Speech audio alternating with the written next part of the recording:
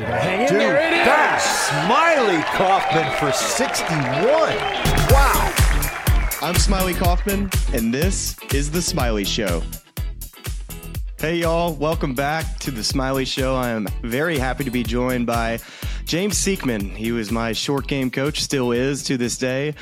And James, our journey, not only did it start when I was professional, but it started when I was probably, 12, 13 years old was the first time you laid eyes on a young whippersnapper of Smylie Kaufman at Shoal Creek. Yeah, that's exactly right. The par 3 course at Shoal Creek. And I should tell you the story because I'm not so sure you even know, but you got 2 minutes to hear this? Oh, yeah, absolutely. Okay, so I get this random phone call, maybe it's like November. And he said, "Hey, I'm Alan Kaufman. I'm the coach at UAB." So that's your granddad, obviously. And he said, "I got your name from Steve Lowry, who I coached on the PGA Tour. And he's from Birmingham. He's a member at Greystone there, lives at Greystone. I don't know. And I got this player that needs short game help. He's a great player. And I asked Steve, who's the best short game coach in the country? And he gave me your name. So he says, would you come down and work with this player?" So I set up a couple of weeks later a day to work with Steve, and then a follow-up day to work with this player. And I went out to Shoal Creek, and this kid just wore my ass out. I was like 5 hours, and it was like, what about this lie? What do you do when the sand is soft? What do you do in northern grasses when it's into the grain? And there's a million questions. He wouldn't let me go. So I worked 5 hours with him.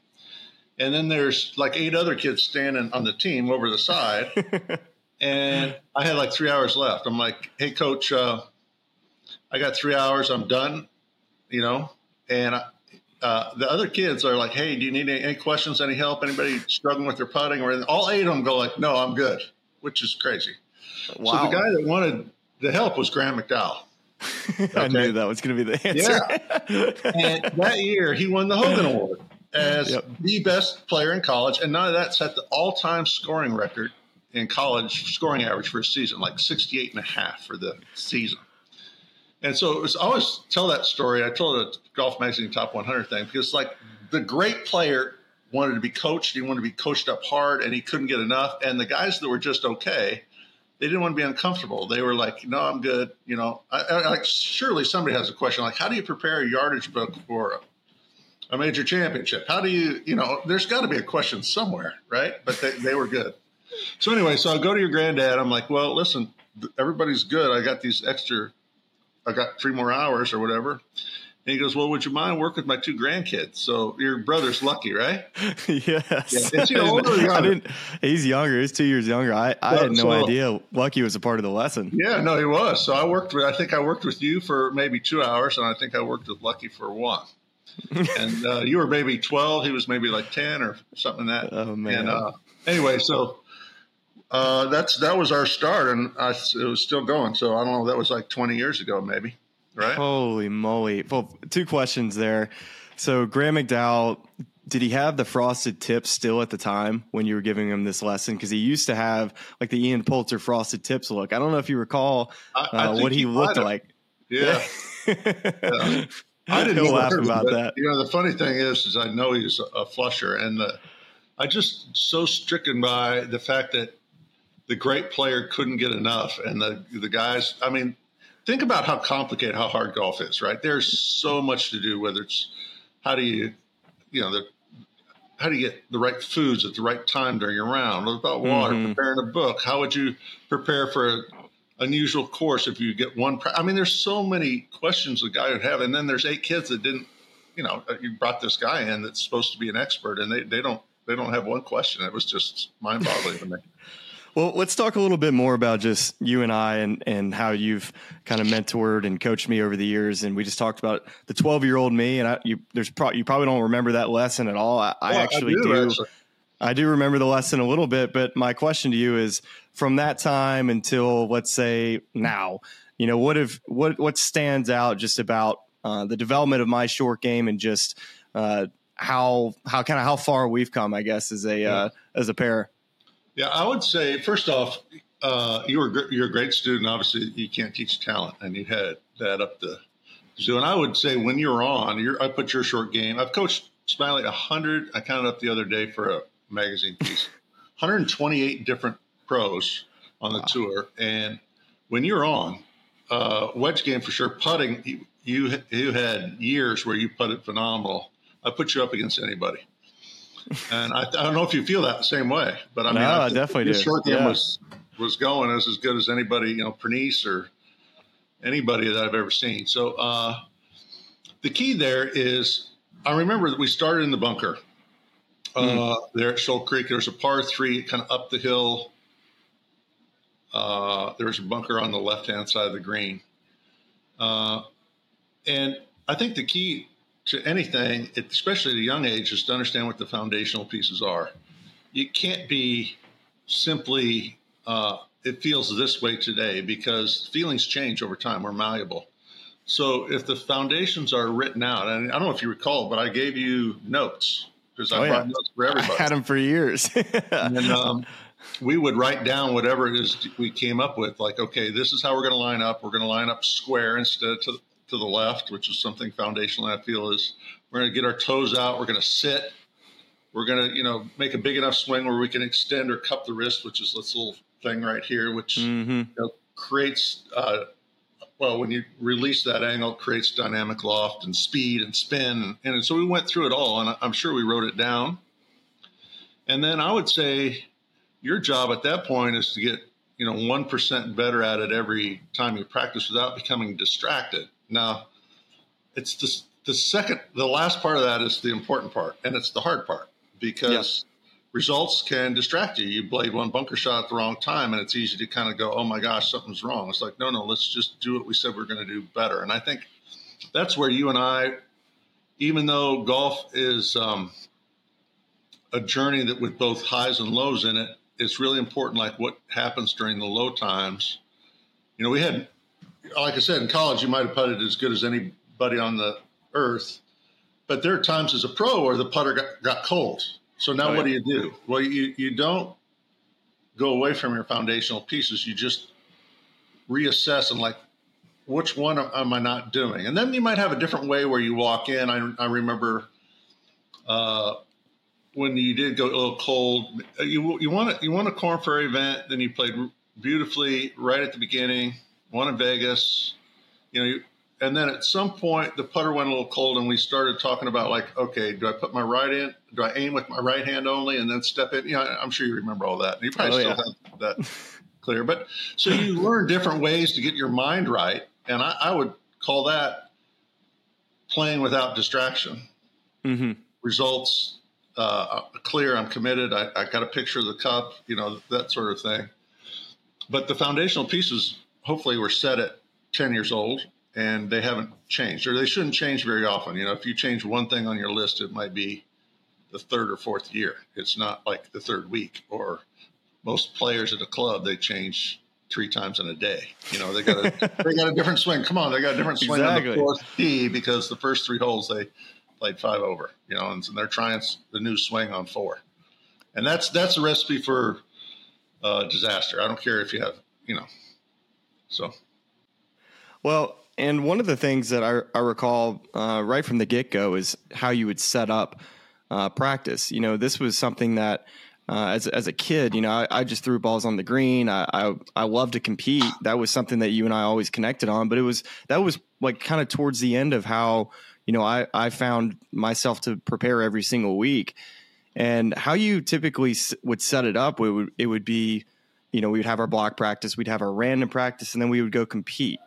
And for those that are trying to get better in the game of golf, specifically, let's say the short game, what to you stands out about how you learned this as a way to make players improve? Because, you have all this information, James, that you learned, but also it's like, all right, now how do I take this and make a tour player better? Right. Well, not just a tour player, Smylie, but every single player. So I have 3 rules for anybody that works with me. Rule number 2 is you got to get value from the time you invest. Rule 1 was to define your foundational pieces. And 3 is you got to play distraction free. So there are your 3 rules. So if we're going to get value from our practice time, it has to be structured so that you're accomplishing specific things and there's a proper order to it. So the first piece, as you mentioned, block practice is like, okay, my foundations are defined in the bunker. I'm going to do these 4 things. I got to check and make sure I'm actually doing those 4 things. And that means a learning environment. I'm being mindful of the mechanics, detail oriented, and I'm checking off my list. Yes, I'm doing 1. Yes, I'm doing 2. Yes, I've done all 4 things. The goal of that type of practice, a lot of people get this wrong, is actually to be done as quickly as you can. It's to confirm that you're doing them. It's not to relearn how to do it. That happens the first time, and then that amount takes what it takes. So if it takes you 4 hours to learn it, then we're going to stay there for 4 hours until you do. But once you've learned it, that's motor control. Motor learning happens when you show up the next day without the coach and you set up your block practice station and you check everything, and those feels are, they happen again. They strengthen. So 95% of what you know in life is intrinsic, Smylie. It's subconscious. It's like, I know it, but I don't know how. I'm going to give you a 52 degree. You're going to run it up over this hill, and it's going to go up and break left to right, and you got to figure out the right trajectory and landing spot and how much it's going to break. How do you know how much? How do you know where to land it? Well, the answer is, because you do. I can just tell, right? And that's what sports is. So 95% of what you know in life is that it's not your cerebral cortex going, let me do this math formula. It's like, I can sense that if I land it just left of the brown spot, it's going to run up and curve and go in. So the question becomes, in your practice, whether you're Smylie Kaufman or somebody at the club, how do you develop and improve that skill, that sense of what to do? And the key is, it's not one after the other in a pile, because you're only getting one rep of what's happening. So I'll tell you a couple stories about, and then so we do random practice to develop that skill set, that ability to judge, feel, touch, focus, and then we win our way off the green. And that's more my thing of just, I feel like there's a ton of value in winning, and winning every day and making it a habit. But I'll tell you 2 quick stories. So one time I was at the British Open and I was going around. I asked Ricky Fowler, like, how'd you get so good at short game? Because he grew up with Tom Pernice at the same course with one of my students. And he goes, well, basically threw balls everywhere and I just screwed off. And I'm like, yes, that's exactly how you should be practicing. You just like try every random shot you could try. So Ricky's not in a pile going like, how do I swing? He's like being super creative. Fair? Mm-hmm. And that's what most people do. But if you think about how most people practice, Smylie, they've got to have one club. The other clubs are in their bag. They're hitting the same shot over and over, or they're in a spot where they should be playing a 52 and they got their 60 out, and now they're playing the wrong shot. You know what I'm saying? Yeah. So what we did after we did our warm up, we did a lap around the green. I did this with Russell Henley in Hawaii. We did 2 laps around the green. 3 clubs he's going to possibly use, and I tried to pick every crazy shot I could pick, like feet up, just test off him, the upslope, sitting down in the down slope, like across a slope. I said, okay, now I want to see 3 bounces before it hits the green. So what club would you use if you're going to have 3 bounces before it gets to the green? So you're trying to challenge their creativity and their shot making skill. Mm-hmm. So that's number 2. And then winning is fun, and your focus goes up. And I don't know about you, but when I play golf, if I'm going to do it for 30 years, I want to have as much fun as I can. I don't want to be out there. So the story there would be, I was giving a lesson to a kid at the back of the range at Monterey Peninsula Country Club during the tournament. Mm-hmm. And it was a pros kid, and he was miserable. He was not making good contact. He's like throwing F-bombs and, just being sour. And I was feeling sorry for myself as a coach. And up walks Padre Carrington with his caddy. This is the back of the range at Monterey Peninsula. And he hits a few, then he disappears. Then like 30 seconds later, I see him hitting shots off the wood chipped cart path. Okay. Yeah. So it's like hitting off and then I disappear. And then I see these balls flying over the hedge. There's a hedge back there. He's on the wrong side trying to whip balls over the hedge onto the green. And then later, it's a true story. There's a tree back there. He's trying to ricochet balls off the tree onto the green. So I turned to the kid and I said, okay, listen, 3-time major champion, having a blast, and you are the most miserable human I've ever seen, and you're so hyperventilating on your contact. You know what I'm saying? Yeah. So that's really the things that when we talk about getting value, the lessons that can be learned, I think, for not only the tour player, but everybody. You don't want to be that miserable kid. You want to be Ricky Fowler or Padre Carrington, just having a blast, trying to figure out different ways to do it, you know? Yeah, and you also kind of briefly mentioned Russell Henley, and I thought that was interesting because, he had a chance to win at the Sony Open, and I'm sitting there, as I normally do when I catch up with the group, I go through their stats to see, like, what are they doing well that week? And when we had dinner early in the week, you said that Russell was just really struggling in the dormant that we always do in the wintertime here in the South. It's just hard to chip. So he's kind of confused on contact, but like you said, you do the competing around the green, he gets better. And I was looking at his stats and showed up, and I'm like, what the heck? Whatever he told him, it worked, because he's first around the greens this week, and he hit the sauciest bunker shot on 15 I've ever seen. It was obviously, it's got to be satisfying as a coach to show up where a player is confused and then they go out and are be able to take it into competition. And luckily Russell's hired me for the year, so we had good experience. He said, okay, Great. Let's do it again. But I'll say this: the real issue was, he's basically in that dormant, wet Georgia dead. Oh God, grass. He's basically chipping off mud. After you do that for a while, you're finding a way to like pick it off, right? And so he's kind of dropping it underneath, and he sends me a video from like the week before Kapalua, like, hey, I'm sculling these shots. And then, of course, now you're worried, you're distracted. You're worried about, am I going to skull it? Am I going to hit fat off this mud? And first thing I told him, I said, listen, you're going to be fine in Hawaii because it's going to seem easy. So just quit practicing. Just go putt, But I said, listen, we'll connect in Hawaii, and I'll show you, So we did. So he was, ball was a little forward, and he was dropping the club a little underneath in the downswing, and it is too shallow. But I think he's developed it because he's trying not to dig into the mud. That's probably why. Elite athletes can figure out. So anyway, I just showed him how to train. We divined his foundation, showed him how to train. I said, we're going to do laps around the green, and I'm going to make you hit every crazy shot you can hit.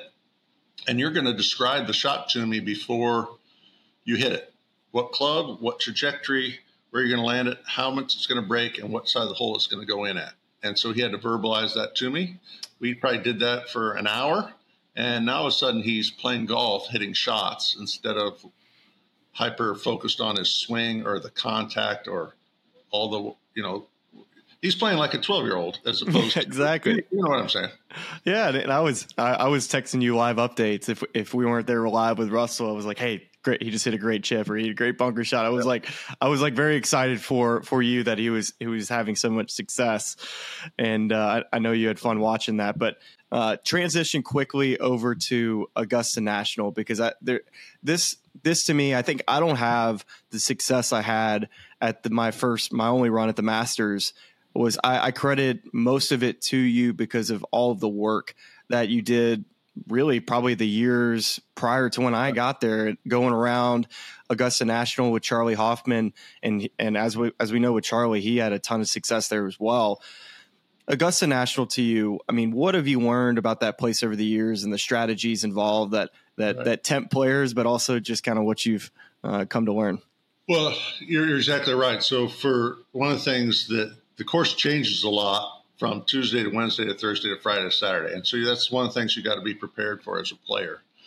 But you cannot do proper prep work, show up on a Monday with all those people. So one of the things I had learned with Charlie is we had always gone the week prior when the course is as close to, they're getting the thing ready for the tournament. And we would go 18 holes with just the wedges and the putter. Leave all the clubs in the clubhouse. I got the wedges and the putter, and we would chart every pin location, where the quality position is relative to that, the breaks, the strategies, And so I did that probably with him for 5 years. I probably had done it with Pernice before that, but so when you arrived on the scene, I had that experience set in there, and I was ready. We decided, and we had talked it through. It's like, we're going to go the week before. And so we met up, I think, the Saturday before the tournament week, and we went around the course. Maybe it was the Friday, and we did exactly that. We charted all the pins. We chipped every pin. We putted every pin. And I remember how well you were driving it that week, too, which has nothing to do with me. But you did. You were ready, short game-wise, and prepared. And so one of the things in any sport preparation does, if you talk to a basketball coach or whatever, is preparation breeds confidence, and confidence breeds commitment. So if you don't really truly feel prepared, and remember, 95% of what you know is subconscious, intrinsic. So you know whether you're truly prepared or not. So whether it's a basketball game or a foot, whatever, you knew you were prepared for that week because you had done the work. And you can't cheat it. It can't be just me saying, "Hey, on one, if there's that right Sunday pin in the middle, you can't hit it past. If we miss, we're going to miss to the right, but you can't hit it deeper than 28 on the green because then you get behind the tier." I could say that to you, but if we were over there practicing those shots the week prior, then you get that Sunday pin, and you know exactly what your strategy is.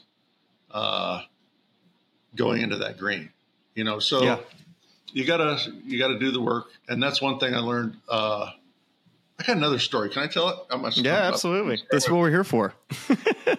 So I got upset. I'm not going to name that one of my players a few years ago who showed up late, new caddy had never seen the course, and he did in media, and our lesson was supposed to be, and then we ended up doing the lesson on the course. It was awful. And I told him after, I said, "Listen, I'm not happy about what just happened." He missed a cut. He goes, "Me neither. I'm glad you said that." I said, "Let me tell you a story about being a pro's pro." So I heard this from Craig Chalmers.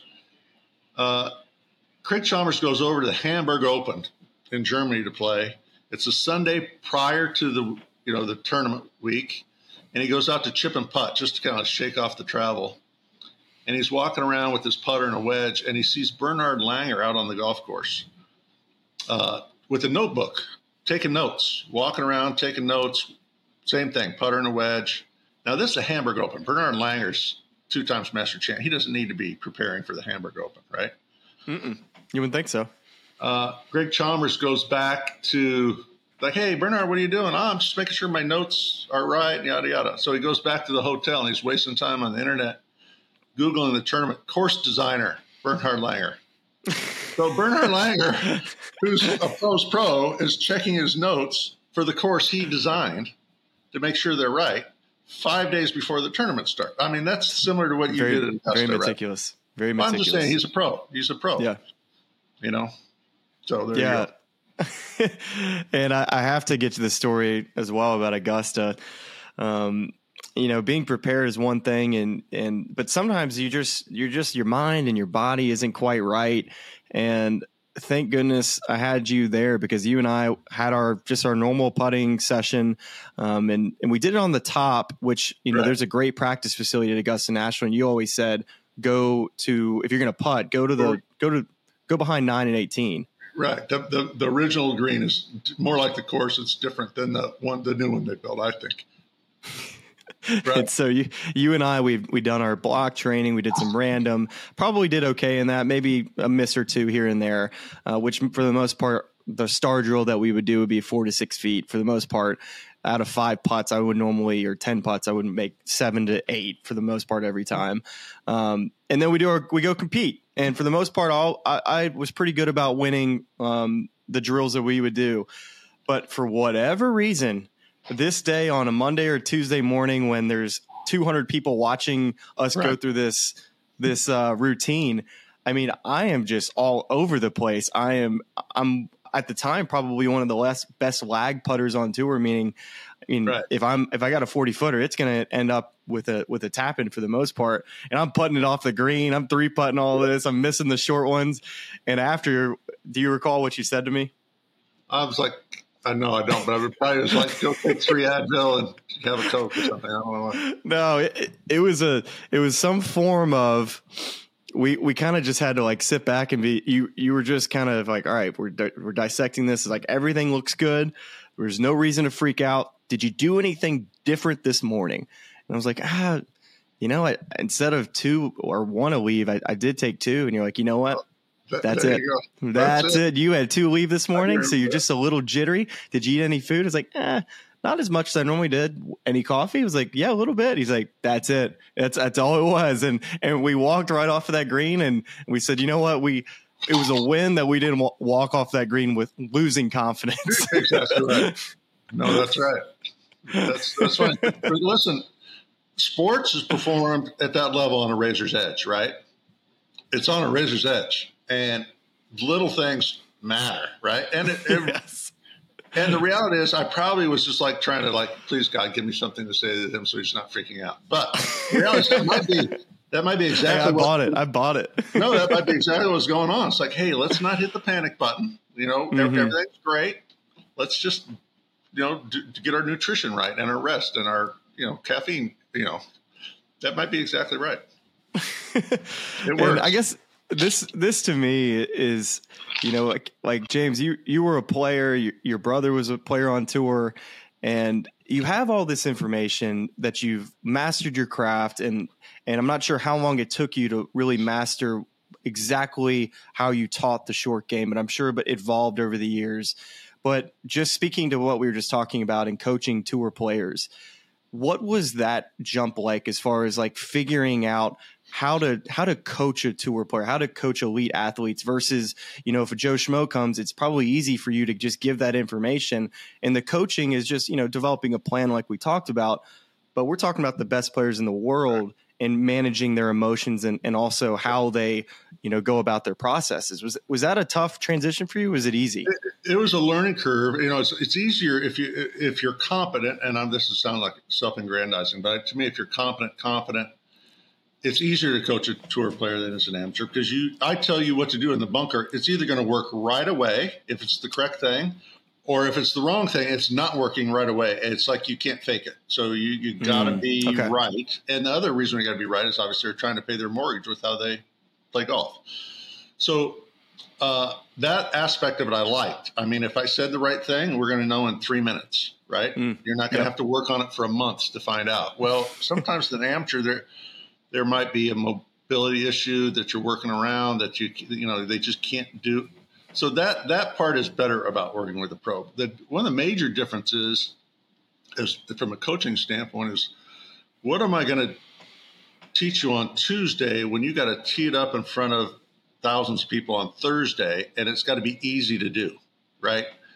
So you coach differently on a Tuesday than you would maybe on an off week. If we met in Omaha and we had 3 weeks off before your next event, I could certainly take more on and dive a little deeper, and we could pick it apart and put it back together quicker, or not quicker, but more thoroughly than Tuesday. I'm like, what's going to be easy to do that's going to have a positive benefit that he can do and be confident with this afternoon? And that took a few years, that skill set as a coach to develop compared to, the other. But so not like overcoach, like not overcoaching is, yeah. It's the worst thing you can do. So it's one reason why I only go out to a tour event once a month, because like the only thing worse than not having a coach is to be overcoached, getting too much, right? And that's far worse. So I'm always very cognizant of trying to keep it simple, trying to keep it to, digestible bites, and I always feel like this is why Butch Harmon was such a great coach, is that his players walked away more confident after a session. Yeah. So more certain, more clear, more confident. So that's really your job. And that's maybe not exactly the job if, like I said, if it's off season and you're trying to build foundational things where you're more repeatable, more control, and then you're diving a little deeper into maybe the physics of how you deliver a club, so to speak. Well, yeah, that all makes a ton of sense. And for those of you that are listening to this podcast, we are going to transition into the more of a visual. We're going to have some videos that are going to play here in a minute. We're going to kind of dissect the putting, short game, and bunker. But before we get there, one last question is, we kind of talked about how you learned your craft and learning the short game. And you always mention to me Seve Ballesteros. And I just wanted to hear your story on you watching Seve back in the day and how you were able to kind of figure out what he did and realize, wait, I've been doing this my whole life wrong. Well, just watching Seve do everything. And I was good. I didn't have problems. I played. It was a good college player. Played in Asia. But so essentially, it's kind of interesting. My brother's 10 years older than I. He played 7 years on the European Tour. Finally got his PGA Tour card. After 7 years of playing in Europe, and played 11 years on the PGA Tour. Well, actually, before he played in Europe as a 20-year-old or whatever, when he turned pro, 21, he was in Bogota, Colombia, playing a tournament. He runs into a 17-year-old Seve, and my brother could speak Spanish, so they interacted, became friends, and so for 7 years on the European Tour, my brother and Seve Ballesteros would do dinner, or they do practice rounds together, just like you do with your friends when you played on the tour. So fast forward, now I'm 18. I'm caddying for my brother at Winged Foot in the U.S. Open, and we played 2 practice rounds with Seve Ballesteros. It was great. We had dinner together. They practiced together. They did practice rounds together, and I'm seeing now a magician around the greens. And I wasn't smart enough at the time to I'm going to take notes or take videos, but it was just cool. And then actually Tom Pernice was part of that click as well a little bit. So fast forward, I'm 28 years old, and I had plenty of interactions where they would practice and I'd just watch, basically. Right. In that 10-year period. But now I'm 28. I'm getting married. I'm going to open my own golf academy. And I have no idea what I'm going to teach. So I had the idea of I'm caddying for my brother at the Players. I'm going to bring my video camera and I'm going to video every great player that I can. Well, sure enough, 2 practice rounds with Seve Ballesteros at the Players, and they practiced together. So there was a VHS set, Channel 3, it was a huge thing. But I took basically probably 6 hours of video of him just hitting little shots around the green. And I also got Raymond Floyd and Corey Pavin and the guys that could really go. And realized as I was watching those tapes, I studied those tapes for 4 months before I opened, just trying to figure out what they did. Why was he so amazing? Where maybe I'd call myself average, right? Mm-hmm. And you're right. The stuff I thought was true is not even remotely true. Your head does not stay still in a chip shot. It moves forward, then it moves down and up. And that's what I was noticing. And I'm like, hey, wait a minute. I thought you're supposed to keep your head still. Dumb stuff like that. So I put together my approach and my beliefs, Smylie, as far as short game. Putting maybe came a bit later, but the reality is it was a fair. Everybody's like, you're teaching what? That's not. I'm like, yeah, no, this is what I see Seve and Raymond Floyd do. This is what I'm going to.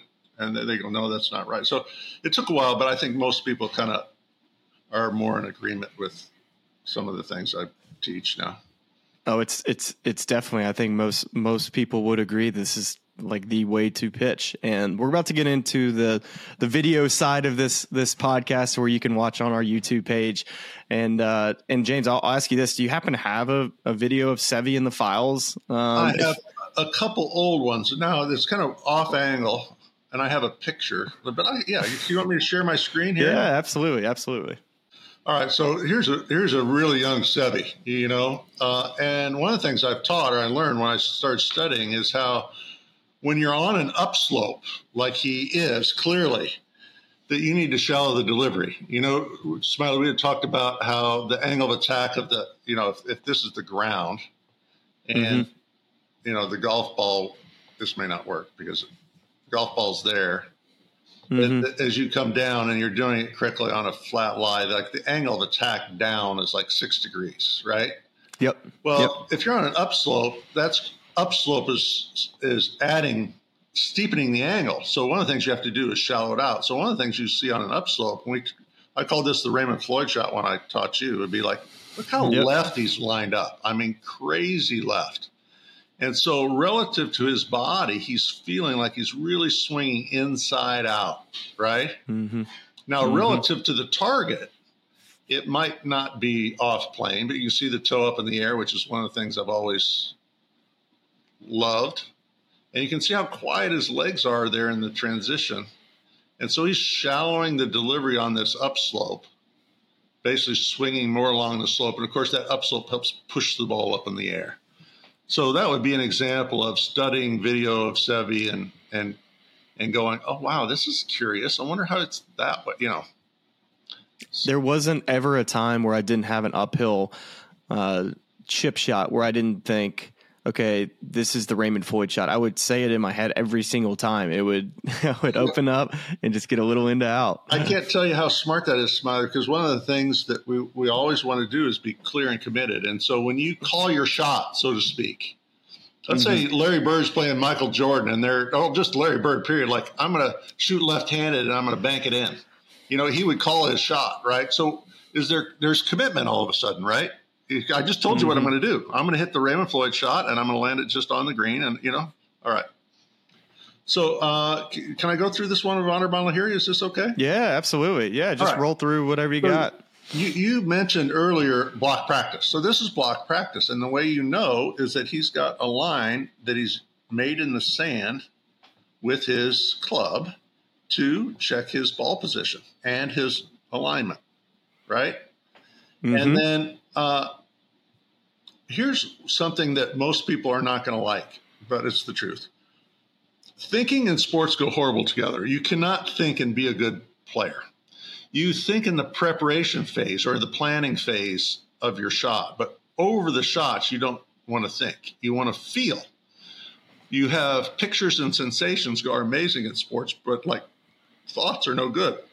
So when Honorbon gets in and he's doing his block practice, he's going to feel the movement pattern that he needs to execute this shot, and he's rehearsing it in his mind. Now, his eyes might even be closed here. He's feeling the movement, all right? That's the movement, and now he's going to execute. Now, let me tell you before I play that what he's feeling.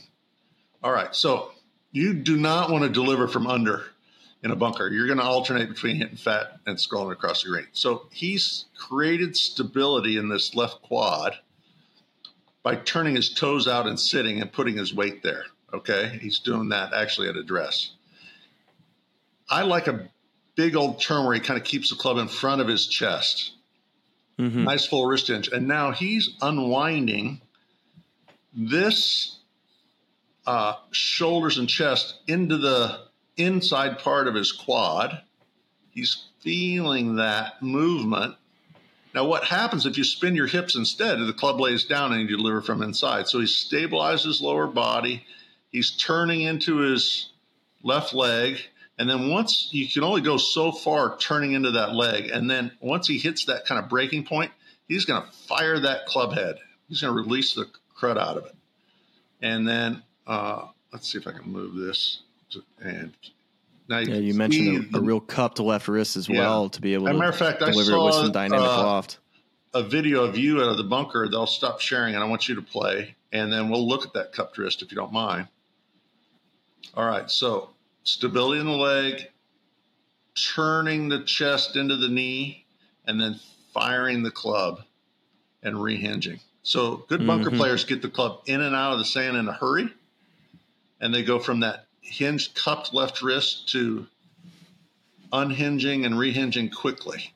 And you can see both feet are still on the ground, right? So there's the stability. Right. It's completely different than a normal one. Yeah. Why don't you do this if you don't mind? I'm going to stop that. And why don't you pull up your video, your bunker shot? We'll go through that. That's perfect. Yeah, I would say like the one thing that I always would feel in the bunker was trying to keep my head, like something was holding me up on my right side to keep me on the left side, to keep me from backing up. Is there any way to stop that video like halfway or at the top of your backswing? Yeah. Now, here's the extended left wrist. That's perfect. So the left wrist when it has that cup in it, it's called extension. And if you thought of Dustin Johnson or John Rahm, they'd be in flexion, right? Mm-hmm. So in the bunker, if you're in extension like this, if you look at the face of the club, it looked like it on the wrong side of the shaft. It's pointing over here towards the palm tree.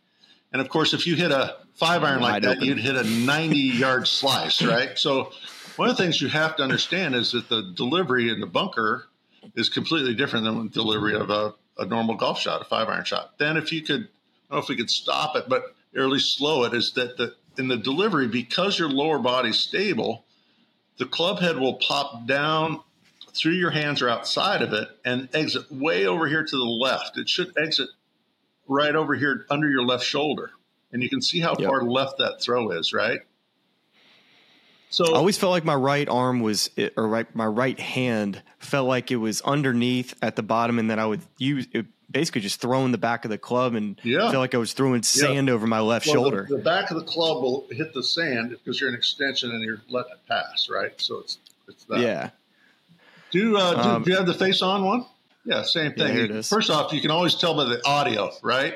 When you hear it, it's like that clack. And that's speed in the back of the club, smacking the sand. So same thing, toes out sitting, nice big turn. Left leg is – a lot of people – so in a full swing, you would post on that leg. You'd push down. The vertical force would help you straighten the leg. Well, in the bunker, the left leg not only stays flexed, but it actually increases its flex and moves towards the pin. So if you're looking at your left knee there, it's flexed, it stays flexed, and it actually moves over to the outside of your left toe.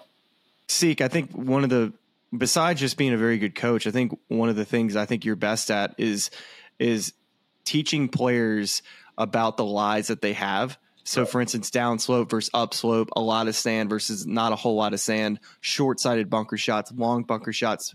What's our plan? And I think, like for you, let's just start with like sand thickness, and then we'll maybe go to downslope, upslope, and kind of how you attack those things. And not just thickness, Smylie, but like soft versus brick hard.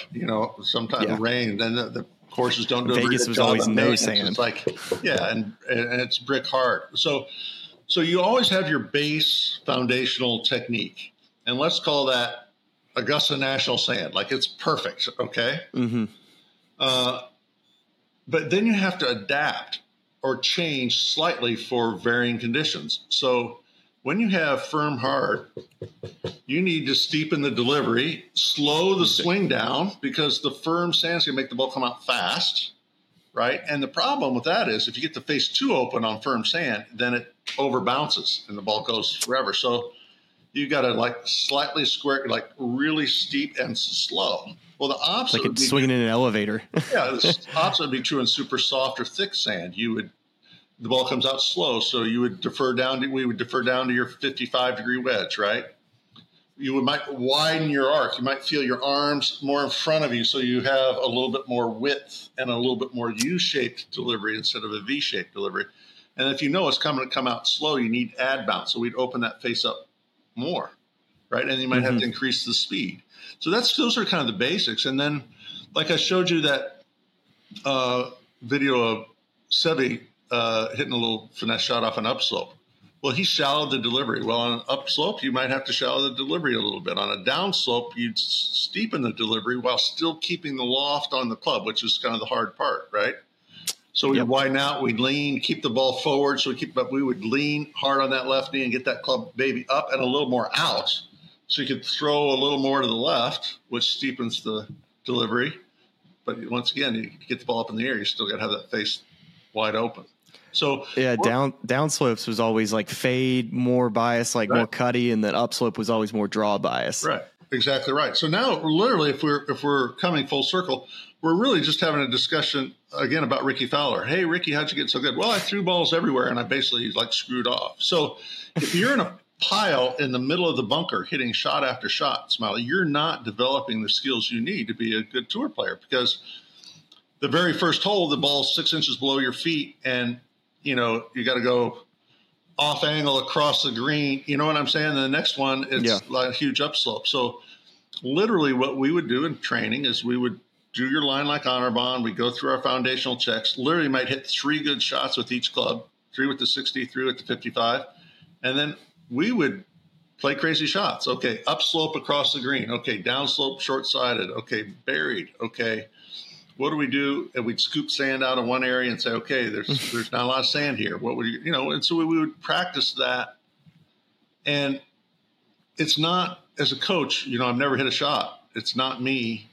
But if I can, and if I can provide an environment where you can learn and really learn it on your own, like you didn't get it, let's try one more time. Oh gosh, that time I felt it, coach. Well, then I know I can go away, and then 3 weeks later, if you happen to be facing a situation like that, same deal, like you're prepared to execute. And that's all you're trying to do as a coach is like, you're not trying to put a coach's head on a player's shoulder. What you're trying to do is you're trying to create kind of a learning environment where they feel confident and adept at every scenario or situation. Yes, and I couldn't agree more. And I think the next kind of part of this is looking at some pitching videos. And now, when we're pitching, are we hitting how far here, Smylie? Well, this pitch would probably be a 2.5 or a 3 on the 1 to 4 scale. Right. From 20 yards? This is, probably 20-yard target, probably land it the problem 12 is, to 15 is yards. These are all in high speed, aren't they? Yes. So if you got slow-mos, let's go to those. You want to? You can play it, and let me see if I can just see that video. I can't see it. Is it not playing for you? Well, it plays, but it sticks, and it's not fluid, and now you're... Okay, yeah. Let's just go to yours then. All right. So, Smylie, if I recall, I think this is Bethpage Black, is it not? You know what? I was trying to think in my head where it was. It's 100% Bethpage Black. Or New York. I think it's Bethpage. It's Bethpage. Across the road. So Bethpage Black. So this is a playoff event, I believe. And one of the things I love here, so I'll always have a checkpoint. If we're going to, pop the ball up in the air, spin it, I want the face open to the path. So if we're talking about delivery, right? So that means the toe of the backswing has got to be up in the air. Well, once again, that's a horrible thing to do for a 5-iron. The club's in front of you, so you're really controlling the radius of your swing, right? It's reproducing. So if we're looking from a foundational point of view, like narrow open stance, not just your feet, but also your chest. You always felt best when like there was connection between your arms and your body, a little bit more like Steve Stricker, right? And so I didn't know what to do. You felt a little disconnected, I think, here. So I grabbed your golf towel and I wadded up in a ball and I stuck it between your arms to try and help you feel this connection, right? So this is just probably a standard like stock trajectory, what I call two trajectory shot, toe up through your hands, on plane delivery, face open to the path, angles are coming out, so you're releasing the club. And if this is your block practice, then what you're doing is creating a sensation or a feeling. So later in the tournament, you didn't have to think, you could feel the towel. One of the things that I always like, the feeling I had here is that I always hated when my arms felt like they outraced my chest on the way back. So when it felt like my arms were connected to my pivot on the way back, it always felt like I could then just focus on having a flex left knee and delivering the club face properly. Right. Well, number one, the plane is amazing.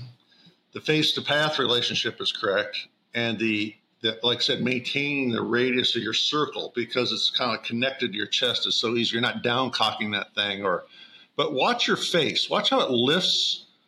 And it's not just your face. It's called extending. You're extending your chest. All great. Remember I said you don't keep your head still when you chip? All great pitchers make room for the delivery. So they all in their delivery lift up a little bit as they rotate their chest. And you'll see that. And basically that creates freedom. Now, I don't tell players to lift. I tell them, hey, freedom through the bottom of your swing. Feel the flow through your feet basically there because as you're lifting and you're turning your chest, the weight's kind of flowing into your lead foot, right? So you don't, like I get this from amateurs all the time. I scolded, I must have lifted. I'm like, no, you didn't lift. You delivered from inside, So you can see that slight lift or freedom extension through the ball, right? So that's really a great video for so many reasons. You can pause it now. So my thought would be, and I have one more question as we kind of just sit here, maybe watch it one more time, is the concept of that a full golf swing, the difference between the sequence of somebody that's hitting a full iron shot versus somebody that's hitting a pitch like this, and what moves first versus what moves last. And really it's a game of opposites, right? It is. And this is one of the things I noticed when I was studying those tapes of Seve Ballesteros. I wrote about, put it in my notebook, which like I gave you when you were 10. And then ultimately Greg Rose read it as the founder of TPI, co-founder, and said, I have the kinematic sequence grasp of this. I know you're correct because this is Steve Stricker right here, and I'll show you. So in the transition in a full swing, the first thing you're getting is you load right. Now you got to land. You got horizontal force through your feet down into the ground so that ultimately you can push and rotate and pass energy onto the club. If you did that here, you'd be horrendous. So one of the things you'll see is in the transition from backswing to downswing, your legs and hips are very quiet. They don't land. The first thing that moves is really your arms and the club. So your hips are quiet. The club is going first. Now the chest rotation moves your hips around the corner. So that's literally hips moving. Probably the firing would be a better way to say it. Firing last as opposed to firing first. And the people that have that sequence, not all tour players have it. There's a million ways to do it, right? But there were 11 people in the database at TPI that had this sequence, okay? And it was Steve Stricker, Luke Donald, Corey Pavin. Tom pretty showing me keep running, you know what I'm saying? So that's ultimately what I noticed from Seve and what I've tried to teach you at a young age. And maybe you don't even remember learning it. I don't know. Or maybe you do. Oh, I do. It was like once the light switch came out when I was like, oh, wait, okay, so out of the top, I need to feel the club head first. Okay, that's different. And I mean, you have to have good tempo, and you have to be kind of free flowing as you kind of described to be able to have the patience to do that. Right. So what I guess what I try to do as a coach, Smylie, is I try to, like I said, you don't want to put coach's head on a player's body. So I'll use words that are easier to understand. I don't want you thinking about kinematic sequence when you play. I'm like, hey, okay, this is the way we do it. Together in the backswing, like there's a towel in your arms, tempo in the transition, it's unrust, gravity's your friend. All right, then gather speed as you go, and that peak speed's in front as you're turning. And so all of a sudden you got these sensations that create the right sequence as opposed to like, what's the sequence? How am I, does that make sense? So I'm like, it makes perfect sense. And for instance, this shot here, we ran on a scale from 1 to 4. So 1 was our lower trajectory shot, like super low, almost your bump and run type of shot. Your 4 would be like your ultimate short-sided flop shot. And I'm curious in your database, do you have a 4 that we can look at? Let me see if you have it. Face on would be great, so we can really see kind of how similar it is to a bunker shot and how you set up to. Like there's Pernice hitting what I call a 2. I might have you in here, but let me just run through them first. There's Charlie Wee hitting a 4. So let me see what else. Oh, that's the one. He's so good at these two. Here's Pernice hitting a 3. So this is what I'll do. Okay, I'll do Pernice hitting a 2 and a 3. Or wait a minute. Yep. I got him the same day. In the same clothes hitting a 2. So, all right, let me move this thing. How's that for a 2 and a 3? Yeah, that's perfect. Yeah, and it shows it just shows how we get a little wider. And then I'll show the shaft comes back. Okay. Yeah, perfect.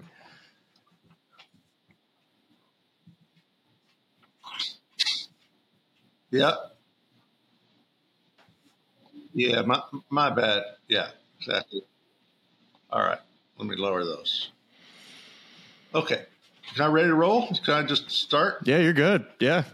All right, so Smylie, one of the things I taught you way back was that your setup controls the trajectory. And if you can't define your trajectory, if you don't know how it's coming out, you can't pick your landing spot. So we numbered these. 1, 2, 3, 4. Low would be super. Your 2 would be your stock. So this is Tom Pernice Jr., who's maybe best on the planet, one of the best on the planet wedge wise, and that's a 2. And you can see he's got forward shaft lean. Look at the face. The face is always sits open. That adds bounce. Remember, with the face open to the path. But if I put another line right at the front of the ball, this is what I noticed with Seve Ballesteros. I'm going to put a line on his head so you can see it go forward, then lift. But whatever angle you set it at, it returns to that same angle at impact, except at the front of the ball instead of the back. And so that's really coming in at the right angle. So right about there, it's returning more or less to the same angle. That's a good shot, okay? And then it comes right around with his chest. Well, if he's going to do that and hit it higher, he widens. This would be a 3 trajectory, all right? A 1 would be maybe behind his back foot, or so that there's more shaft lean, right? Oh, boy, excuse me on that one. But you'll see, almost like a bunker shot, he widens and sits, lowers his hands, gets further away, and then at the bottom, that left knee stays flexed. And at the bottom, because of that, he can throw the head of that club past the ball and around the corner. So all of a sudden, goodness, that's so good. Yeah, it is good. Look at that extension he gets on the way back. Now I'm going to say this: this is probably only a 12-yard carry, but you look at the launch of that ball. This was at Des Moines in the Champions event versus the launch of that ball, and you can see the difference in trajectories, right? Well, we don't want to play a 4 very often, but I would say this: you were the master of the 4. You could hit it higher than almost anybody. And I don't have to use there. But here's Charlie Wee. This is clearly the back of the range at TPC Sawgrass, right? Yep. And so now he's even widened more. Look how open that face is. Now here's the key. If you don't stabilize on this knee, if it doesn't stay flexed, because you're going to release this super shallow, otherwise you'd shank it. That left knee has to increase its flex, but like you, he'd like to keep it in front of his chest, stabilize the knee, and then throw the club past the flex knee, and then now look at that ball. Look at that. So that would be a 4. So when we were looking at your down the line, you were hitting a 2, but you were very good. If I searched my database in here somewhere, I'm sure I could find you hitting 2s. But I always feel like in a process, as I'm sharing my screen, let me share my screen. Let me pull up this presentation I have, this PowerPoint presentation. So if in a process, when you're trying to picture your shot, once again, you're being Ricky Fowler and you're going, hey, I'm going to screw around and hit every conceivable type of shot I can hit. You're basically running this little process. Can you see this right here? Yeah. All right. I see it great. So what I would look at is like, okay, you're going to Smylie, you got a shot. Let me just pick a shot for you. Okay. One that you can visualize. Let's see. You are the pin is on the 11th green at Augusta National, and it's the front left pin. Okay. Oh gosh. And you missed over there. Right. You missed over there to the right, like you should. Now we have. Where do we want to putt from? The wind, the slope, which is dead away from you, the lie, the distance, the grain of the grass, the break. And now what you got to do is you got to choose a club. So let's say you got a 12-yard carry to get it just to the fringe, which is right. What club are you going to pick for that shot? For how fast that shot is, it's going to be my 60 degree. Or 62 you had, right? Yeah, I had a 62 as well. Just that always was so lie dependent, and the lies at Augusta were not as good as people think they are. That's true. They're grainy and all right. So let's say you go 62. What trajectory? Is it a 1, a 2, a 3, or a 4? Well, a 1 might be if you're going to bounce it short of the green, right? But you play a 3, exactly. That one we saw Tom play. Yeah. Where's your landing spot? Well, basically the fringe, right? Or just on, just left of the pin, because it's probably going to go down the hill and break to the right or whatever. Well, now you walk in clear. So when you said earlier, like I always got that upslope and I verbalized, I'm going to hit the Raymond Floyd shot. What you're doing is you're going, I'm going to hit the 62. I'm going to hit a 3. I'm going to land it there. I got a picture in my head. I'm not thinking about technique. I'm thinking about my shot. I set up and then I let it fly, right? So I call that running a process. I'm going to stop share. Well, there we go. And you have to be able to run a process on every single shot. And because rule number 3 is you can't be distracted. You got to be clear. Got to be committed. You got to have a plan. You can't be making it up over the ball, right? Otherwise, that's when all of the what ifs come in. So that's trajectory. That's how we did it. We did it through setup. And then the swing foundations, because you've done it through setup, for the most part, stay the same. The face is always toe up through your hands, right? The sequence is always the same. You just set up for whatever trajectory you wanted to hit. And Sick, last little thought on that. I think there's a lot of people that think that you have to hit chip shots that have a ton of spin on them. But when I've played with Steve Stricker, Luke Donald, and I watch them pitch, they're not hitting the low spinners a ton unless they have a ton of green. Most of the time, they're hitting the 3 shot, which is the mid trajectory shot that's a little higher, but they're able to hit their spots, and it has some spin on it, but they're able to, when they're out of position, like at number 11 at Augusta, they're hitting their spot more often than not. They're not taking on risk with hitting the super flop shot and trying to get all this spin. And really, sometimes you just got to trust your putter when you're out of position. I think I saw Luke and Steve do that more often than not. And a lot of times, too, when it lands like that, it's rolling like a putt. You are 100% true. And there are other coaches and probably players. It's like, I want to hit spin. Well, first off, you got to have the right wedge if you're going to hit that shot. If you got a lot of bounce on your wedge, maybe it'll come out low. But if you don't, it's going to hit higher on the face and launch high. But I will say this. I patterned a little bit, or Sevy, he did the same thing. He didn't do it like blow checkers in there. He did it with trajectory. Think about this. How much spin? This is the ball coming down on the green, straight down. How much spin do you need it to go, not roll an inch? 0. Yeah. It does not go anywhere.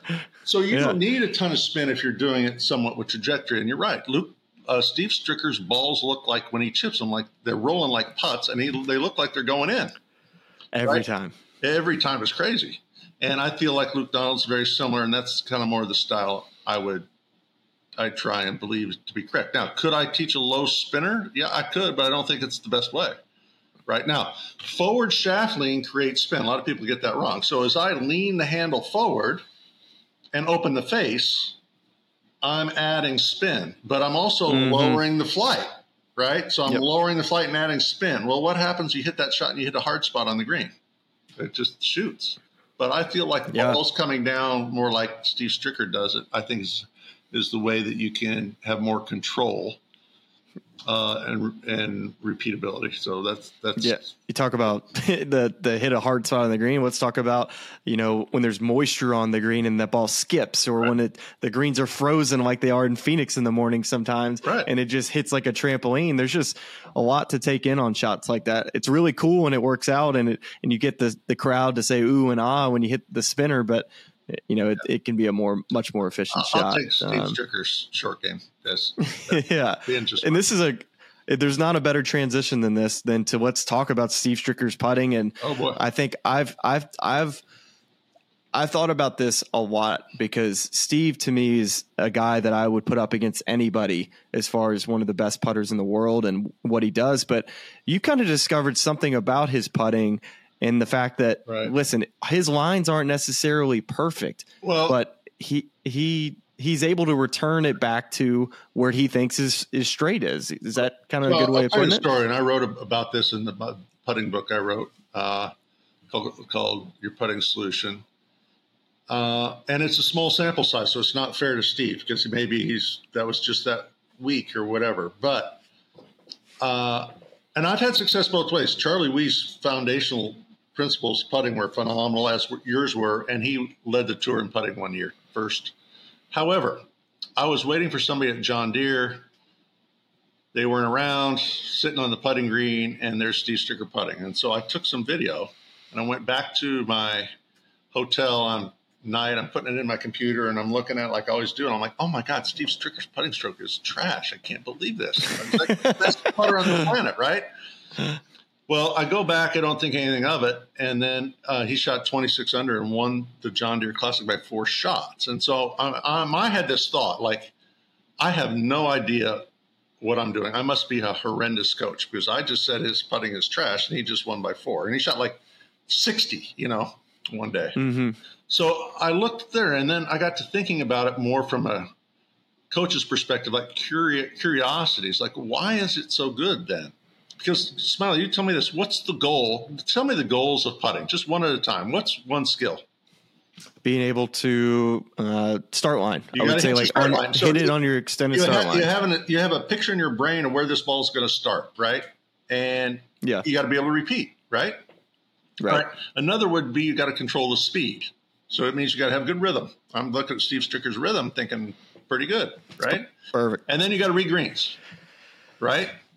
So I'll show you this, and I hope Steve Stricker would mind. I certainly have never asked permission. So this is the week he wins at John Deere. And I'll just play it, and you just tell me what you think, okay? Now, obviously, you don't know what he's intending, where he's going, but you can see where he's got the ball. It's sitting on the heel, right? Yep, toe down, sitting on the heel. Okay. Steve Stricker like, fair? I'll play it one more time. All right, now we're going to slow it down. Now, his putter is aimed at the yellow line. You agree? Mm-hmm. Yep. All right, I'm going to scroll here. You see his normal back, and he's sitting on the heel. He is at impact.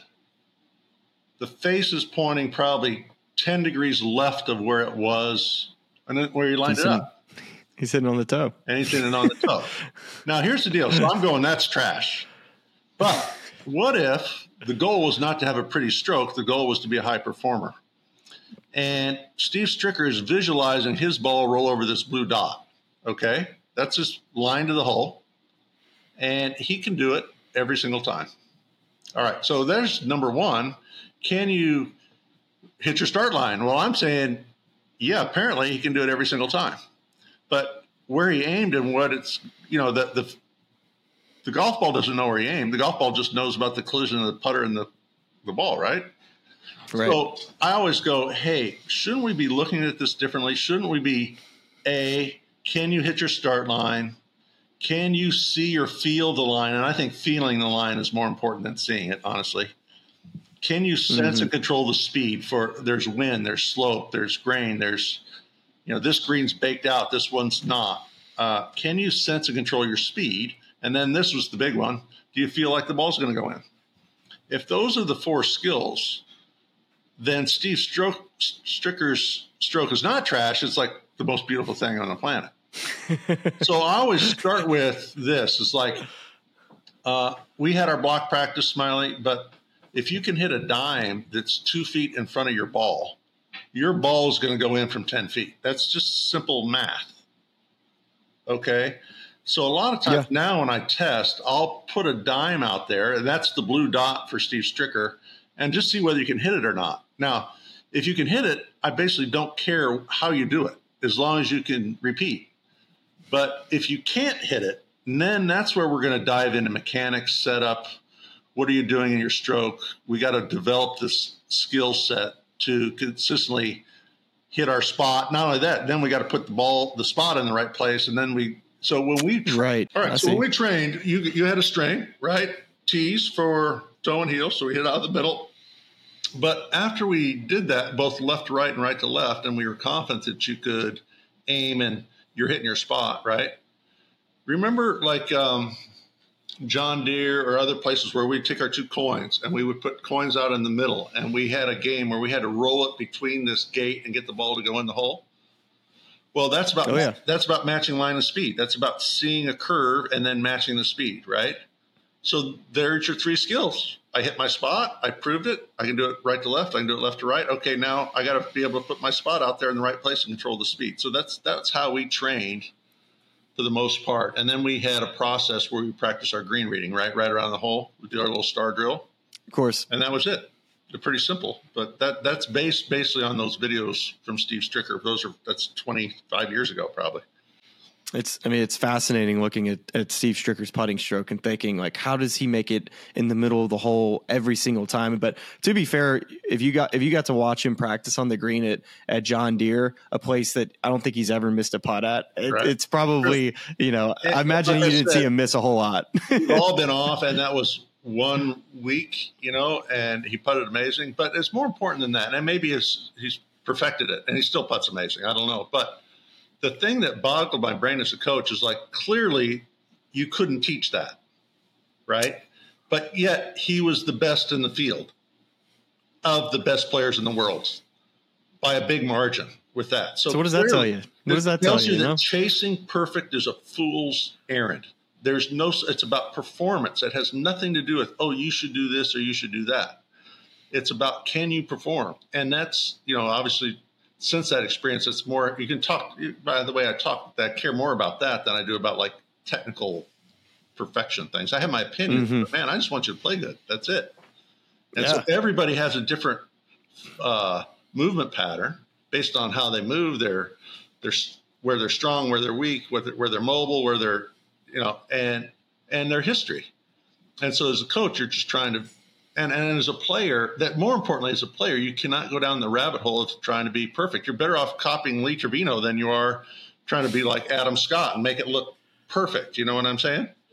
Mm-hmm. Yeah. Be yourself. And and you mentioned those coins, kind of put them about $1 width apart. And I was going to ask you, is like, who's the best 15-foot to 25-foot putter on the tour over the last 10 years? And that answer would probably, you could argue Jordan Spieth would be one of those guys. Well, at the Ryder Cup this year, I'm sitting there just having a conversation with them. The next thing you know, I'm sitting there, it's like, oh, you got the coins out. It's like, and I was just I don't know why I was so surprised to see one of the best, 15 to 25 footers practicing, putting it through the gate, which that gate would be about halfway point, or you can put it wherever the heck you want to put it. It's just seeing the line. Middle third. So you got to be able to predict the roll to the gate, and then obviously you got to see the last. So it makes you visualize the whole thing instead of just putting it right next to the ball. I don't think that. But anyway, Jordan Spieth, for those that's not a guess. If you look at the stats, 4 years in a row, number one putt conversion, 25 feet or longer. 4 years in a row, the same guy wins. So that's not like an accident, right? That's work. No. That's skill. Yeah. And so he's done that by developing the intrinsic sense of being able to like see the curve and match the speed. And now I basically stole that. And as like most things, I just watched what good players do. And I said, well, that's what I'll teach. And I've given that to Anirban Lahiri. Now, Anirban had his most phenomenal year of ever last year. He finished he finished third at the Players the year before. No, second at the Players the year before. And he had 5 second-place finishes this last year. And he had 5 second-place finishes last year? 3 on Live, and then he finished second in Vietnam and second in Indonesia. He played a couple. Okay. So still. It's unbelievable. That's some golf, right? Yeah, that's some golf. And it's why? Well, it's the same formula I've been sharing. He has his foundations. We check it every day. Then we just work on, like, with the coins, that's skill. We work on skill. And we talk about, like, okay, I'm not going good. Okay, what's distracting you? Well, it could be the coffee. It could be the Advil, right? It could be the 200 people, and it could be your first time watching. It could be your first time at Augusta. There's a lot of distractions. So you're trying to just push that away and stay in the moment and execute, which is what every champion has done, whether it's a football game or a basketball game or a golf tournament. You got to find a way to push all the distractions away and just execute. And so, I mean, if this doesn't get you excited about going to work on your game, I don't know what else we could do, because James, you're not only a fantastic dude, but I've known you pretty much feels like my whole life in my golfing world. I mean, you've been such a great figure to me and mentor, and always making sure that I was listening. Sometimes it's very easy to get off in this game of golf, and you were always very good about keeping me on track. And for those that don't follow James, definitely give him a follow on all his social media. But also, if you want to get more in depth on all of these conversations, your short game solution and your putting solution are 2 books that James has been a part of that are great reads. And I would definitely lead you to figuring out, some of these games that are how to compete and the block practice are all much more in depth in these books. But James, thank you again for coming on, and we're going to have to do this again sometime, right? I'd love to do it. And Smylie, you know what? You're just not a student, man. You're part of my family. I know your granddad. I know your mom. I know your dad. I know your brother. This is it's a thing. So I'm on your team no matter what. All right. Well, we're only family until we get on the pickleball court. Then Dude, you throw family out the window, right? Bring your pickleball court to Waste Management, okay? That's where we separate friends and 100%. foes. It's like, all right, if you get up in that net, you're going to take one right to the thorax. I love it. Bring it. You bring it. I'll be ready. All right, man. All well, right. Great. Thanks for coming on, and we'll have to do it again. Thanks, folks. See you soon. All right, bye. The Smylie Show is part of the SiriusXM Sports Podcast Network. If you enjoyed this episode and want to hear more, please give a 5-star rating and leave a review. Subscribe today wherever you stream your podcast.